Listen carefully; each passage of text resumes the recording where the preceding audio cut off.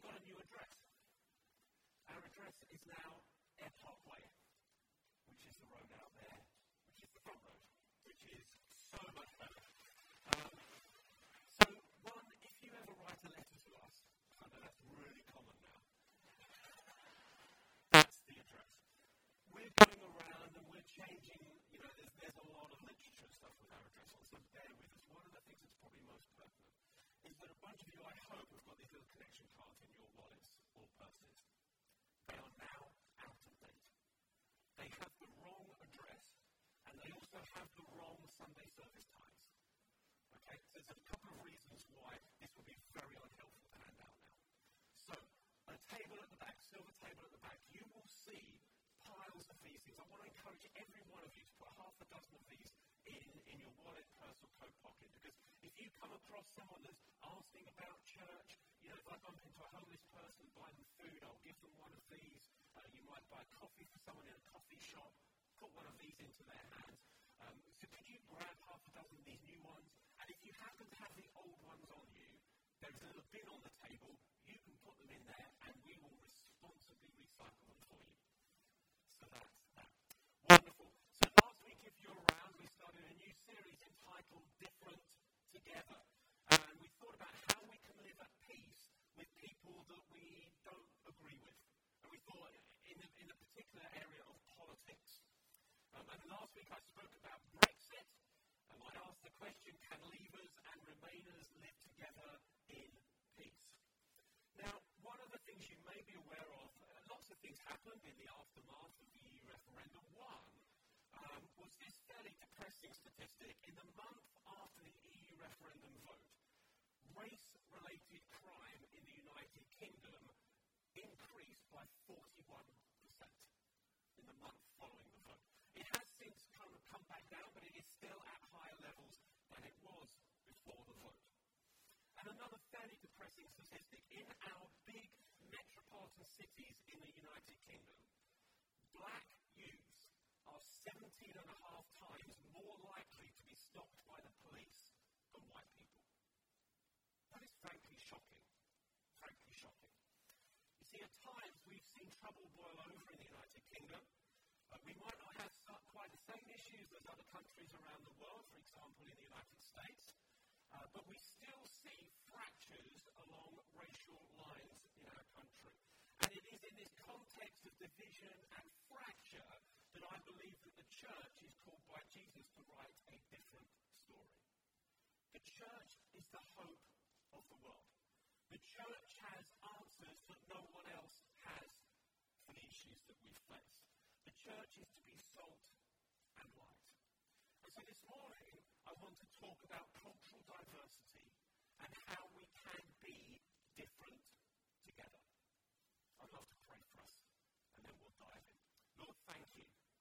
Lord, thank you that you've made every one of us different, and yet you call us to be together. And so, Lord, I pray that as we explore some things this morning, you would release the power of your Spirit to break down walls, to break down thoughts and behaviors and attitudes, and to cause us to be different together in a whole new way. Lord, we ask that you be at work in our lives today. In Jesus' name. Amen. So, as I share about cultural diversity this morning, and I want to share some things about why others of us here, are so committed to building a church that is full of diversity. I'm going to start by sharing some reasons why we are not doing it. We're not trying to be a culturally diverse church in order to be politically correct, or because it's the latest fad, the latest kind of church trend. We're not doing it because it's a quick and easy way to grow church, because frankly that is not true. It's hard. It is difficult. It is slow. It is way easier to grow a mono-racial church than to be culturally diverse. So I'm going to share this morning 5 P's. 5 P's about why we are pursuing this, why we want to be different together culturally. The first is because of our purpose. Our purpose as part of the Church of Jesus Christ. And our purpose is because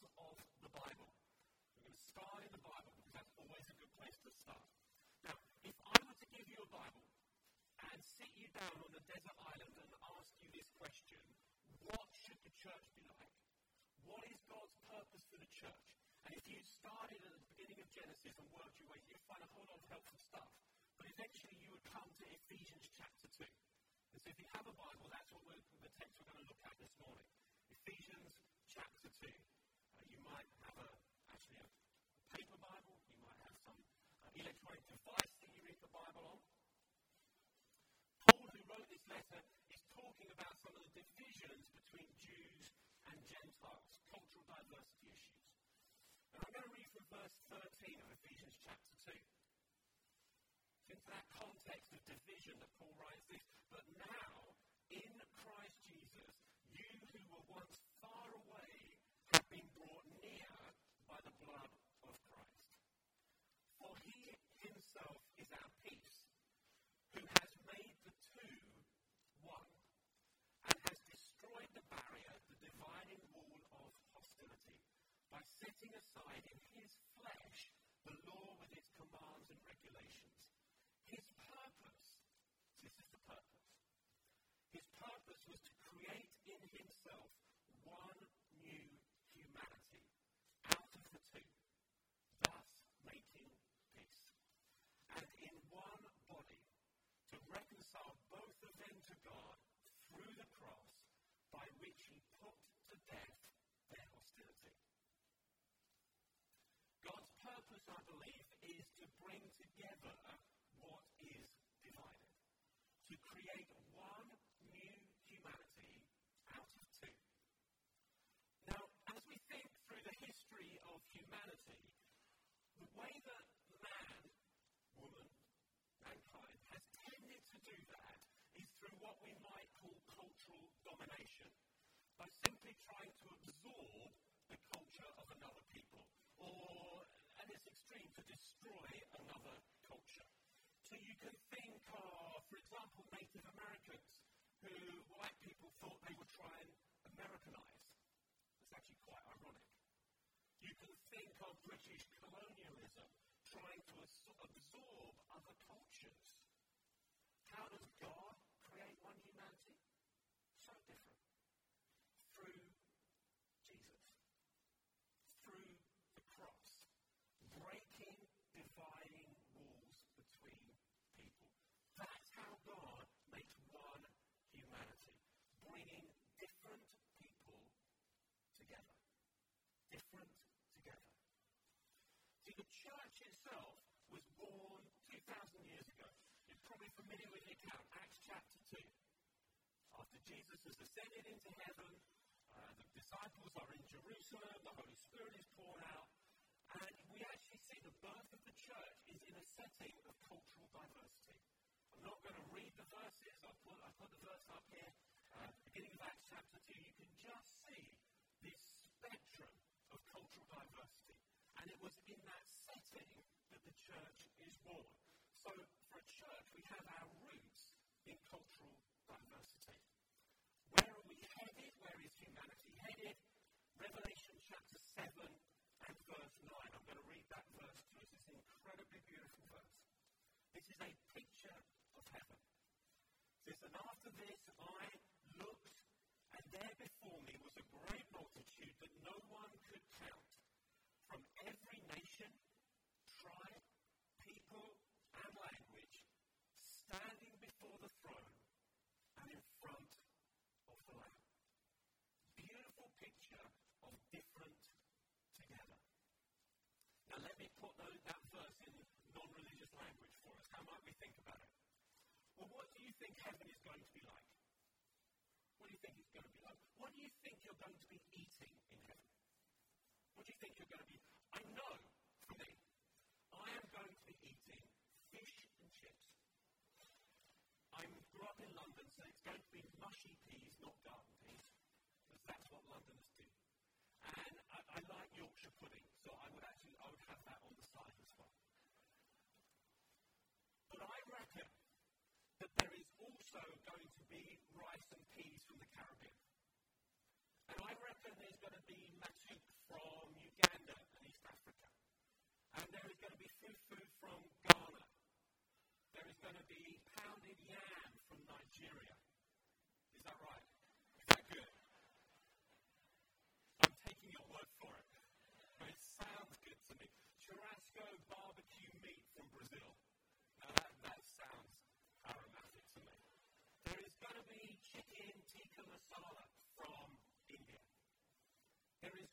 chocolate from Belgium. There's going to be wine from France. What language will we hear? Just English, because God is clearly English. We're going to be hearing Swahili from Kenya, Yoruba from Nigeria, Arabic from Egypt, Portuguese, Hindi, thousands more languages. And I believe that we're going to understand one another and say amen to each other's worship and prayer. See, that's God's purpose. One new humanity that preserves our diversity. Different together. A growing friend of ours, a man called Charles Montgomery, he's on the staff of Vineyard Columbus. He really helpfully talks and writes about these kind of things. And he said this is not just about racial consideration. The because he's American, the multi-ethnic, multicultural church should be a calling of Christ that we answer. It's a calling of Christ. The church is to point to what is to come. And what is coming is all nations, all tribes, all peoples standing together before the throne of God. Different together. So that's our purpose. Second P I want to share this morning is personal journey. What does this mean to me? Why, if you know me, why am I so passionate about us being culturally diverse? I shared last week that I grew up in Carshalton Beaches, which is as leafy as it sounds.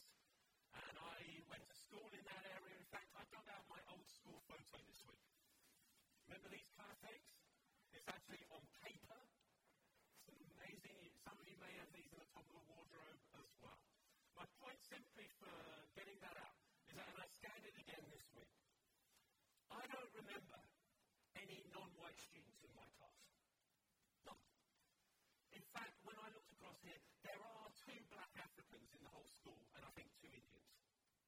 That was it.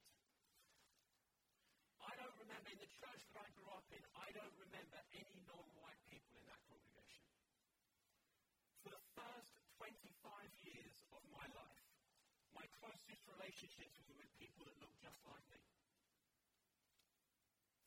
When we first joined this church around about 25 years ago, it was, I would guess, about 99% white. In fact, as we think back, we could count the number of non-white people on the fingers of one hand. Incidentally, we've just measured this. We are now, as a church community, 47% non-white. And there are over 40 different nationalities represented in our church family. That, for me, is a huge blessing. See, over the years, over that time span, God, I believe, has been at work in me, in my personal journey. That picture that I shared with us from Revelation chapter 7, verse 9, that picture of heaven now grips me. It now grips me. And what I've learned, and I'm seeking to learn biblically, I know needs to be lived out experientially. And so it needs to go on a journey from here, the head, to the heart. That is the longest 18-inch journey in any of our lives. The journey from intellect to experientially living things out. And along that journey, as I thought back this week, there have been some important moments, what you almost might consider catalytic moments. Here's just a few. For myself and Bethan, a key leadership influence in our lives over those years, particularly in those early years at Riverside, came from Anarine Farrell. Some of you know her. She's still part of our church. She's a Bayesian, Barbados. Key influence in our lives. Also from Rick and Lulu. And those that know Rick, he's Australian. And Australians are very different to English people. We've been incredibly enriched by journeying with people like Sunday and Esme and Mary and Joseph Sharkwy. Very enriched by that. I remember being in a home group about probably 8 or 10 years ago, and Nasco, who's at the back, was there. And Nasco is Bulgarian. And we came to the car where we were praying for each other, and Nasko said, I can't really pray in English. Could I pray in Bulgarian? And I said, yeah, go for it. And he did. And it was one of those catalytic moments for me, because as Nasko prayed, the Holy Spirit fell. And I thought, wow, God understands Bulgarian. I had no idea. Catalytic moment for me. 18 months ago, you may remember a couple, Noel and Donna Isaacs. They visited our church. They lead the vineyard churches in the Himalayan region in northern India and Nepal. And they said to us that we are a church of all nations. And some of you may have been there, and that just struck me. It struck a number of us. Back at the Vineyard National Leaders Conference in January this year, Dr. Charles Montgomery, who I've also shared from already, he spoke on cultural diversity and integration, and it just caught my heart again, just stirred me deeply. And actually, he's very graciously giving some of his time to myself and Bethan to mentor us and to coach us as we explore these things further. And then, I think it was June this year, Pentecost prayer, the evening that we had here, where we were out in the new building, we had flags of all nations and people leading prayer in their native tongue. And for me, that evening was the most extraordinary evening. Most extraordinary. I spent most of the evening just with tears running down my cheeks. Because for me, that was the closest I've seen on earth, that picture in Revelation chapter 7. All tribes, nations, and languages gathering before the throne of God. And I saw it more deeply than I've seen it before. It's a beautiful moment. You see, I'm still growing. I know I have got a long way to go. But I find now that I actually get quite angry when I'm in a setting which is not culturally diverse. I actually find something rising up with me that's not right. So when I visit the Hampton Court Flower Show, the Hampton Court Flower Show is monochrome in colour. That gets me angry. It shouldn't be like that. That is not where humanity is heading. Something rises up within me now. Okay, before I get more angry. Third, I'm going to share two P's together here. In order to pursue this vision of cultural diversity, we need to endure pain and perseverance. Pain and perseverance. Why do I say that? Let me read a couple of verses from Ephesians chapter 2 again. His purpose, God's purpose, was to create in himself one new humanity out of the two, thus making peace. And in one body to reconcile both of them to God through the cross, by which he put to death their hostility. It took the cross to do this, to make one new humanity. It took the painful, brutal death of Jesus Christ to break dividing walls and to make peace between people, to make peace across human divisions. You see, salvation, that act of being saved, is both a gift and a task. We receive salvation by grace, but it comes with an obligation to follow in Jesus' footsteps. It's a gift and a task. It's grace and an obligation to follow. And Jesus went to the cross to create one new humanity. Pain and perseverance. You see, here's something that's true, I believe. It is not easy to build relationship and friendship with people that are different to you. It is just not. Why? They talk different to you. You might not understand their accent very well. They think different. They have a different perspective on the world. They have different traditions. They approach things in different ways. We all do. And you know what? It is so much easier to stay in our comfort zones. That's why it's called a comfort zone. Because it's easy. It's easy to live in a comfort zone. To do life the way that we have always done it. It takes courage to step out of those places. It takes courage to be led by someone whose style and approach is different to yours.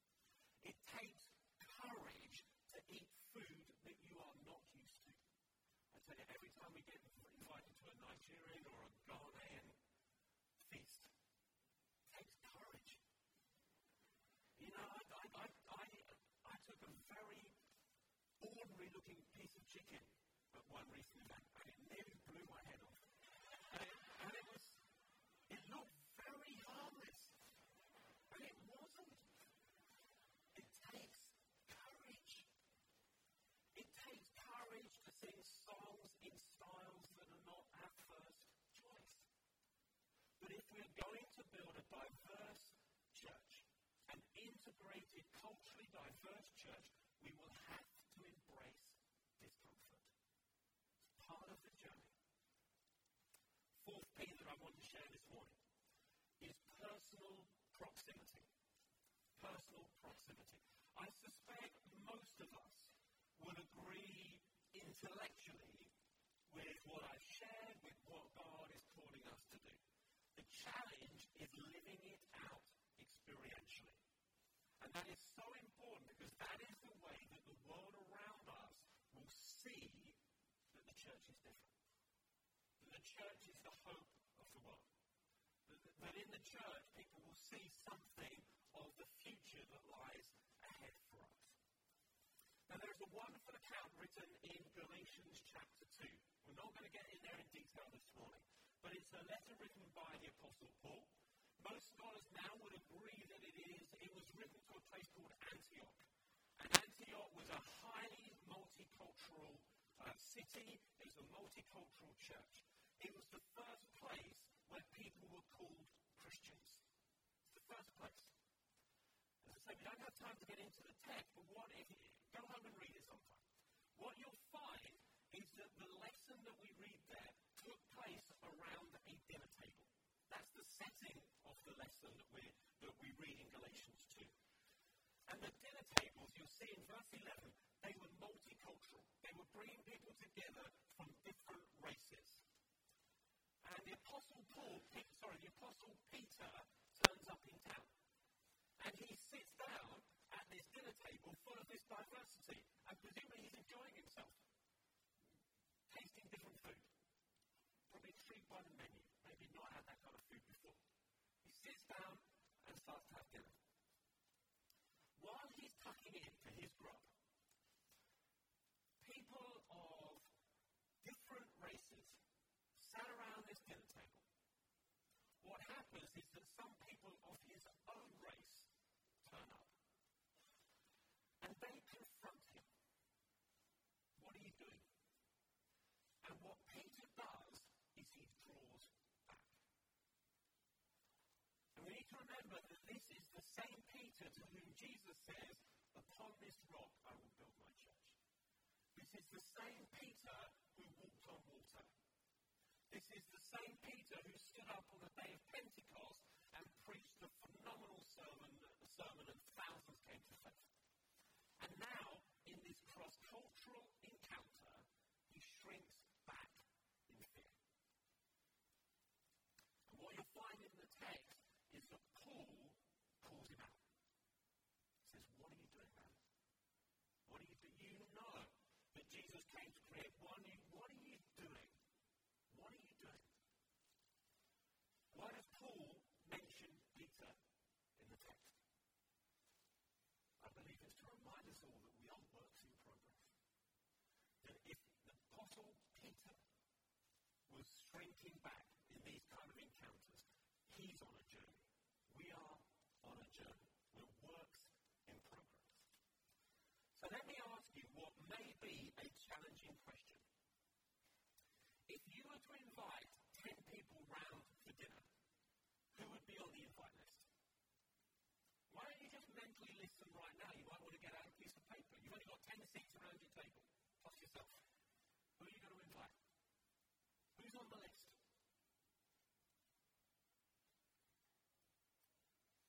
And then ask yourself the question, how diverse is that invite list?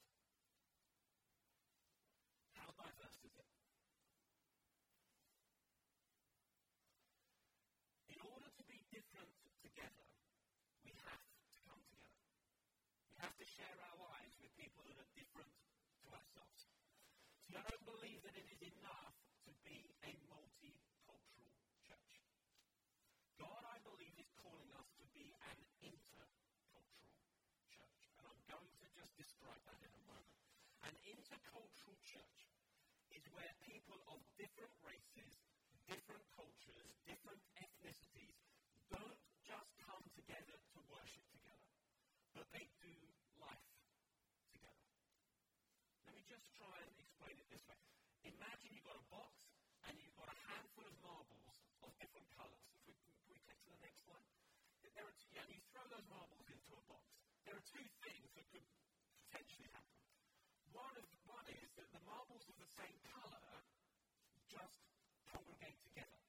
And you get little groupings, so there's a corner with red marbles, there's one of yellow marbles, green marbles, blue marbles. Or they could just be mixed up altogether. If you take the next, multiculturalism can be diverse but not integrated. So you'll find that the people that look like each other just hang around with people like themselves. Our vision is to be intercultural, where we are truly different together, where we're mixing with people that are different to ourselves. You see, the truth is we tend to gravitate towards people who look like us. Seems to be something that is like almost feels like part of human nature. That is our tendency. We tend to gravitate in that way. That, for me, is one of the primary issues of multiculturalism in the United Kingdom. We've got a culturally diverse society, but it seems to me in little pockets. It is not intercultural. So there's diversity, but there is limited integration. What I believe is that the church is to be different to that. We can show a better way. But to do that, we need personal proximity with people who are different to ourselves. And that will require something intentional. So, fifth thing is a plan. We need a plan. Here's the plan. The plan is to share a table together. Share a table with some people who are different to you. Over the next 7 weeks, so October and November, we want to do something here at Riverside Vineyard that we are calling 100 shared tables. 100 shared tables. What we're asking you to do is to seek out someone who is different to you. A different race, a different culture, a different ethnicity. That might be someone that you already know. It might be someone that you don't yet know. And simply invite them to share a meal with you around the table of your choice. Now, for many of us, it can be great if you can invite someone into your own home. If you have a table there and that works, wonderful. For some of you, that may not work. And so your table might be McDonald's or other fast food outlets are available. That might be the table of choice. It might be a coffee shop. That's your table. And you can invite someone to share that table with you. And it's not there really so you can be sharing, deep things, deep political conversations. It is simply an opportunity to get to know someone who is different to you. And so we're praying that over the next 7 weeks for 100 tables to be shared. Is that clear? Does that make sense? 100 shared tables. Now, it's really important that we track how we're doing. There's a couple of ways that we'd love to do that. You can either register on the website. There is a web page set up, which is riversidevineyard.com/100 shared tables. There's a big button that says, I'm in. If you click on that, you can put in your name and email and say, I'm in, I'm going to do this. I'm going to seek out someone who's different to me and invite them to my table. Or, and this may be easier, we have some postcards this morning. So we're just going to hand these around, and I'm going to invite you to grab one of these, grab a pen if you don't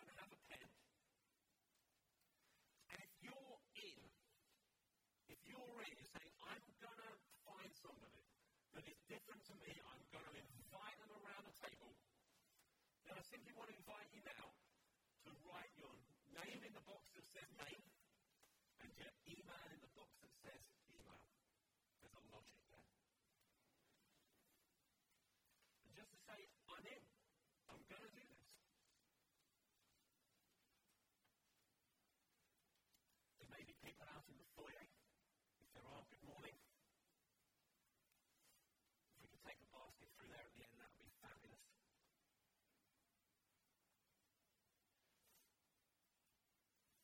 So if you're up for being stretched, then be a part of this. And what we're going to do now, we've got the buckets available, silver buckets. Wonderful. We're just going to hand around the silver buckets, and if you're in, then simply put your postcard into the buckets and let us know that you're in. So Bethan and I are in. So if you filled that in today, all you now need to do is find someone to invite to your table. Now that could be the person sat next to you right now. Unless it's your husband or wife. That doesn't count. Stretch. It might be someone sat in front of you, behind you right now. Someone you've been meaning to get round for dinner. What we would love to do is to see your pictures of shared tables. And so you can either email them into us or post them on social media. And again, the details are on the website. We'll ping it out as well. But we'd love you to use the hashtag 100 shared tables or hashtag different together at Riverside VC. That will just help us to see those. We would love to. So when you gather someone around your table, take a picture, ping it out. We would love to see that. Why is that important? It's because we want to write a new story. We want to tell the world around us that there's a better way. There's a better way, that Jesus died to make a better way. And you might be thinking this morning, Andy, this is really pushing me out of my comfort zone.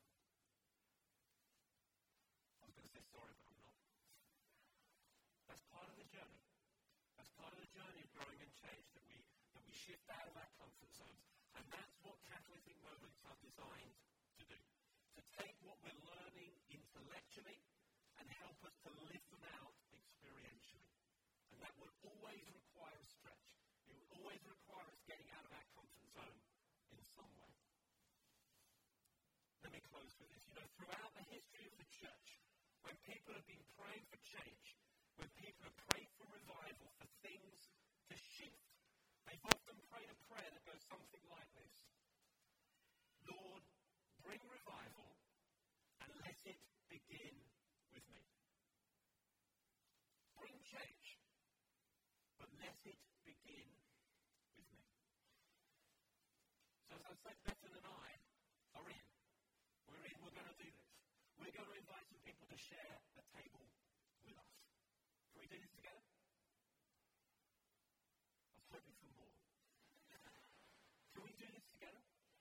Can we write a better story? Can we show people where humanity is heading towards? All tribes, nations, cultures, languages gather together, different together, simply because of Jesus Christ. It's only possible in Jesus Christ. He is our only hope of living this way, different together. If you're able, could I invite you to stand? Let me pray a quick prayer for us all, and then we'll have an opportunity to pray for one another. Actually, the team, if you're around, you want to come on back. Lord, thank you that you have an incredible purpose for our lives. Incredible purpose for your body, the church.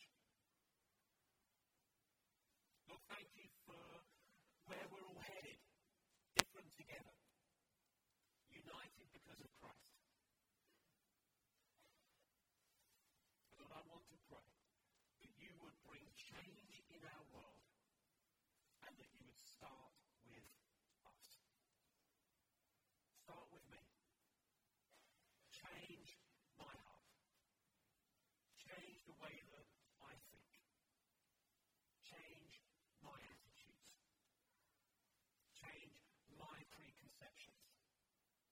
prejudices. Jesus, would you start with me? Lord, we want to write a better story in our communities, in our cities, in our neighborhoods. Start with me. So Lord, pour your Spirit out upon us to break down dividing walls. And Lord, go on reminding us that it is all about Jesus Christ. Jesus, we are so grateful that your arms open wide on the cross break down divisions. And Lord, at the center of that is a division between ourselves and God. And we are grateful that you broke down that dividing wall. But thank you that your death also breaks down the dividing